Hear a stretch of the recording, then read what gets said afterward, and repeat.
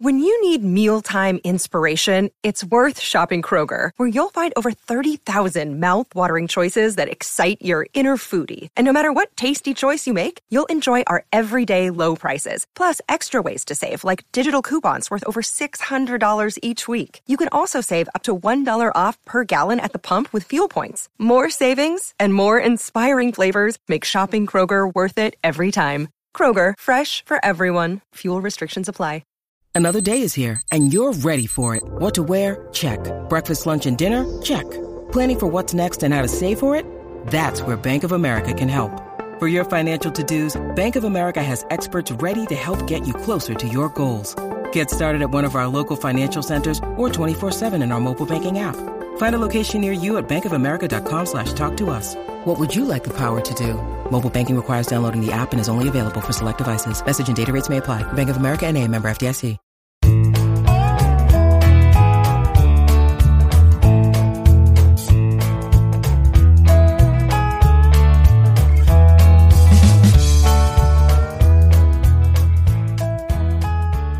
It's Wednesday, May 18th, and you're tuned into the Cleveland Baseball Talk podcast. I'm Joe Noga, joined by Paul Hoynes. Hoynesy, the Guardians lose a tough one on Tuesday night. Really one that I think a lot of people probably thought that there were different times where, after that Owen Miller home run in the ninth inning, I think a lot of people probably thought that this was going to go in the win column for the Guardians, but a couple of breaks didn't go their way there late in the game, and they wound up losing 5-4 in 10 innings. Not often that you see Jose Ramirez at the plate with the bases loaded in the, in a chance to win a game for Cleveland, and he strikes out on a check swing. Yeah, that was like we were saying before the broadcast, Joe. I mean, the Reds lose a game, even though they throw a no-hitter, and they win a game when they hitting the five double plays and strike out Jose Ramirez with the bases loaded in a game-winning situation. Yeah, those five double plays. Zach Plesac talked about after the game how it can really sort of energize a club and turn it over to the offense there. That really didn't happen. They grounded into double plays in every inning between the fourth, fifth, sixth, and seventh innings there. It really helped Plesac out, but it didn't translate into the kind of offense that they needed. Connor Overton really sort of kept the foot on their throat really throughout the entire game. At one point, he retired 15 batters in a row. Yeah, I mean, he was just watching him on TV, Joe. He looked great. I mean, didn't throw real hard, but was in the strike zone. I mean, he lived in the strike zone, and had great breaking stuff. It just seemed to, was always one step ahead of Cleveland's hitters. Yeah, and that was the case until Andres Jimenez sort of snapped that streak with a slide into first base, beat the throw from the first baseman, Colin Moran, to Overton at the bag. But it was, a little bit of late offense. Miles Straw comes up with 2 RBIs on a sac fly and an RBI single. And then Owen Miller really comes through in the clutch, as he's been doing all season long. Yeah, just a big, huge home run in the ninth inning. Ramirez draws a leadoff walk, and Miller he turned on that pitch. That was a beautiful swing. That was just really, really fun to watch, and ties it up. And like you said, Joe, you figure that all the momentum is with Cleveland right then. Ninth inning, you're going to bat last no matter what, and they just didn't get it done. But it was really an interesting game, though. I really, I liked your game story, and it had to be a good game for people to watch and fans to watch. Well, and really the story of that game up until Miller's home run was Overton pretty much controlling the Guardians offense. And, you sort of rip up the lead after Miller hits that home run and makes the story something else. Miller said he was looking for a slider from the Cincinnati closer because he had seen that he tended to go to that slider a couple of times in the past, and he had faced him before. So he was hunting that pitch, and to know that he got it. But it's not like the Guardians didn't have their chances there at the end. You had the play where, Palacios was on second base as the automatic runner down a run in the 10th inning. And Cincinnati uncorks a wild pitch. The ball squirts along the backstop and heads towards the third base dugout, the first base dugout. And had the Cincinnati catcher, Tyler Stevenson, deflected the ball before it went into the dugout, Palacios would have been awarded home plate and would have been able to score the tying run at that point. Unfortunately, Stevenson doesn't touch the ball, and by rule, because the ball was pitched and went into the dugout after that, Palacios had to stop at third.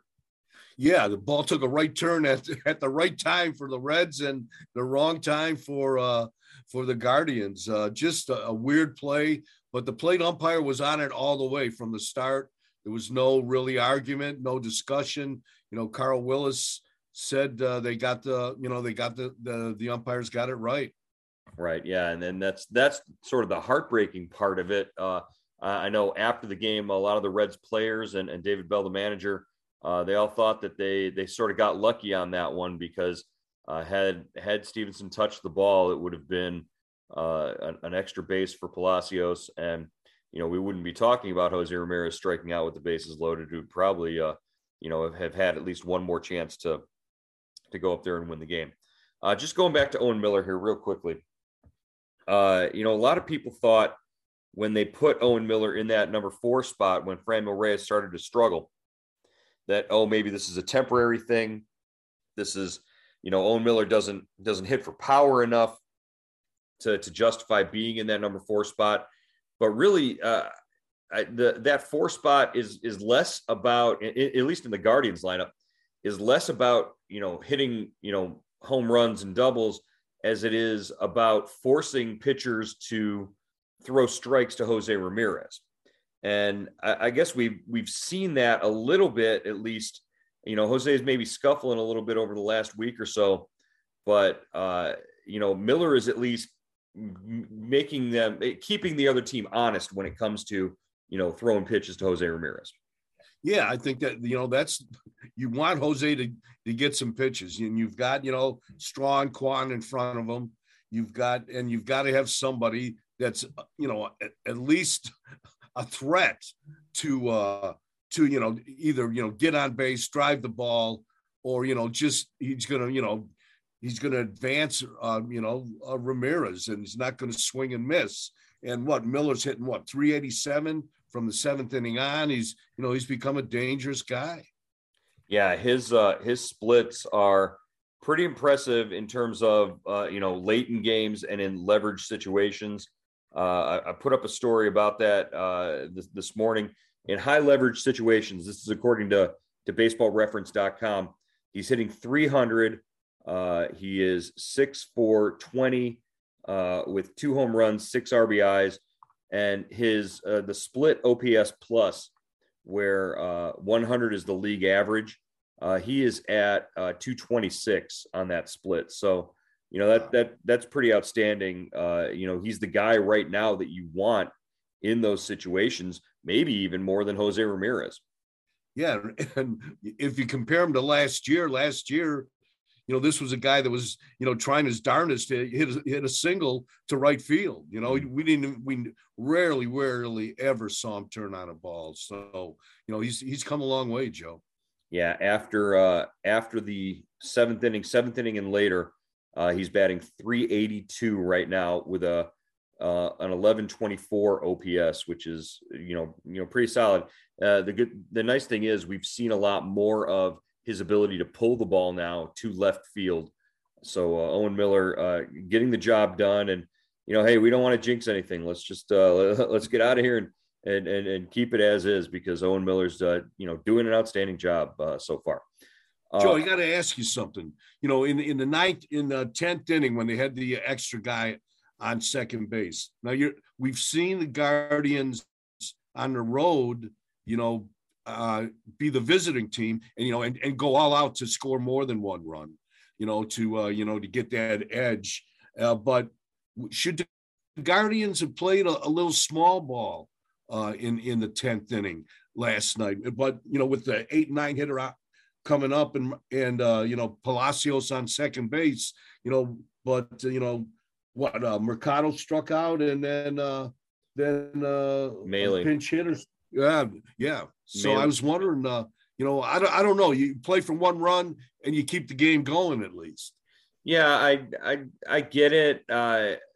It's just not the way things are done, I think, right now in Big League Baseball. You saw what would happen if you let Andres Gimenez stay in there and hit, and he drives the ball off the wall in Minnesota in an extra inning game, and you get your runs that way. If you think about it. So there are the two different schools in philosophy, and maybe not having Terry Francona in the dugout there, I don't know if it necessarily hurt them in that situation, but maybe things would have gone differently had Francona been they're calling the shots in the moment.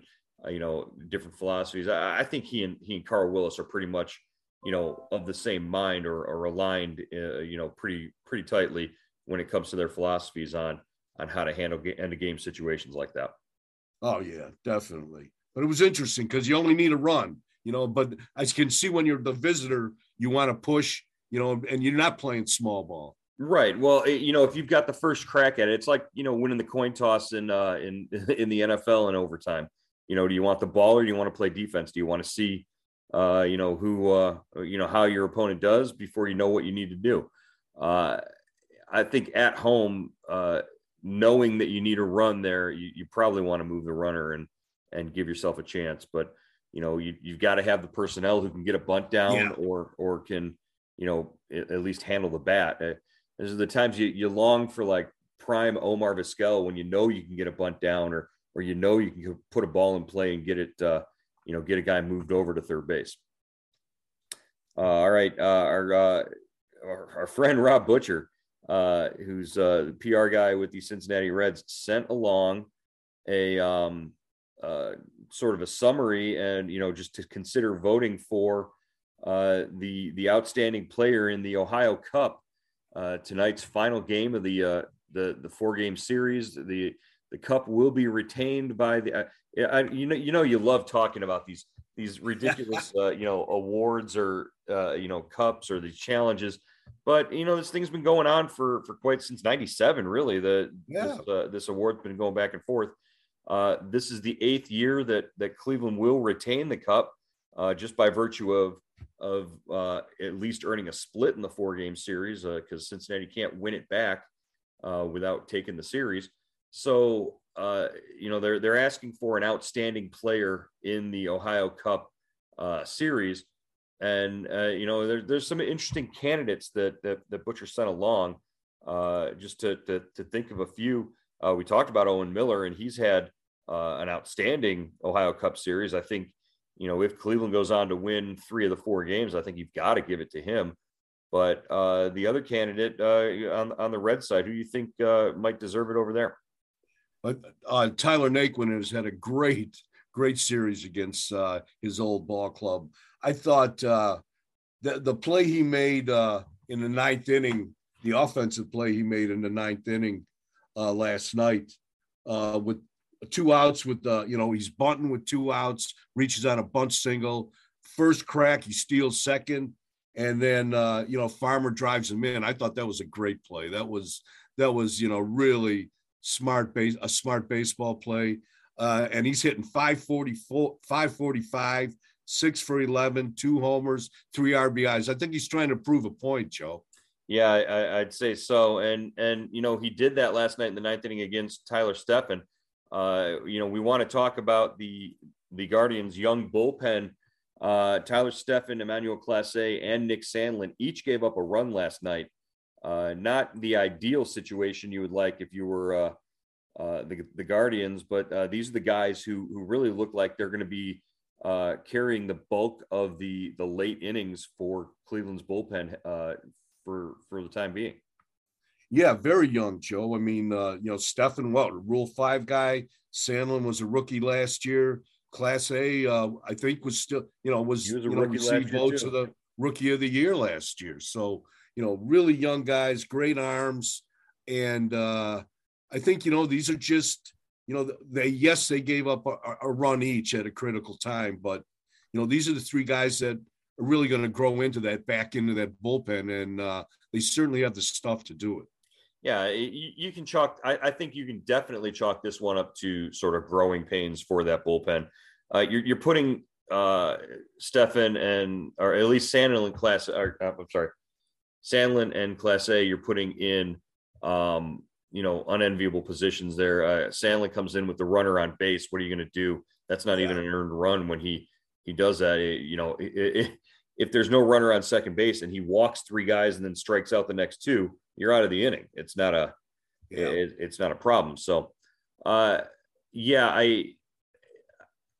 is your confidence right now, though, in those three in terms of when they bring them in, and where does Bryan Shaw fit in that mix? Yeah, I think I'm really confident when they bring those guys in. I have a good feeling about it. I don't think we've seen the best of Class A yet. For some reason, that was a non-safe situation too. So I don't know, we've seen closers, really they change personalities when it's a non-safe as opposed to a safe situation. But I like those three guys. They're really putting Sandlin in some leverage situations. And I think, Shaw, if I don't know if we'll see Shaw in those spots like we used to, and as an eighth inning guy. But, I think if those guys have been used, 2 or 3 times in a series, I think Shaw certainly has the stuff to step in and, give those guys a breather. But maybe he's a 6th and 7th inning guy now. Yeah, and you've got Sam Hentges and why do I keep wanting to call him David Price? As Anthony Gose. Every time I have to stop myself. He's not David Price. He's Anthony Gose. He's a far cry from David Price, but Anthony Gose from the left side there. I think Gose probably profiles right now to pitch the same kind of innings as Shaw, but from the left side. When things line up that way, Shaw is interesting. It was his 475th appearance for Cleveland, and that ranks now tied for 3rd all time with Willis Hudlin, who pitched in the 1920s, 30s, and 40s for the Indians. So Willis Hudlin made 475 appearances. The next one for Shaw is going to put him into sole possession of 3rd place on that list. The only guys ahead of him, I believe, are Mel Harder and Bob Feller. Yeah, that's pretty select company there. I mean, Harder and Feller were starters mostly, but obviously, you make that many appearances, and yet it's not like Shaw spent his whole career in Cleveland. He came over from Arizona. He left for 2 or 3 years with the Rockies and Seattle, and he's come back. I mean, this guy, he can go every day, man. Well, and that's sort of the point is like with Shaw, he wants to, he talks about that Jesse Orosco all-time appearances number, and it's sort of half jokingly, but it's sort of not. I think he really does want to pitch until pretty much his arm falls off or somebody tells him, no, you're done now. And we've seen him, be up and be down and be up again. Right now he might not be at the top of his game, but there might be a resurgence. Maybe you see him. I certainly think he'll get up around 70 appearances this year if they keep him on the roster the entire year. Oh yeah, that's for no doubt about it. If he's healthy, Joe, he's you lock him in for 70. I mean, I think, and this was a good rebound game for him last night too, especially after that ugly game in Seattle. I mean, against the Twins. Yeah, he came in 3 batters, hit one guy, but got the double play. Got in the 7th. No fuss, no muss, got it over with. Yeah, again, 5 double plays. They haven't done that in a game since 2017 against Detroit. That was a September game against Detroit in 2017. So, some things to build on, some things to work on. And again, this is a Guardians club that even when they're down late, you can't really count them out of a game. You like this in terms of building an identity and becoming who they are, these young players getting that confidence that they know, even when there's 2 outs in the bottom of the 9th, there's still a chance as long as you got 1 out to play with. And maybe if Owen Miller's coming to the plate as well. It's a good, really kind of foundation to set for this club, Joe. Right. All right. Battle of Ohio wraps up tonight. It's Cal Quantrill and Tyler Mahle. Should be a well-pitched, crisp game, hopefully. We'll see that. Hoynesy, we will check in with you again tomorrow on the Cleveland Baseball Talk podcast.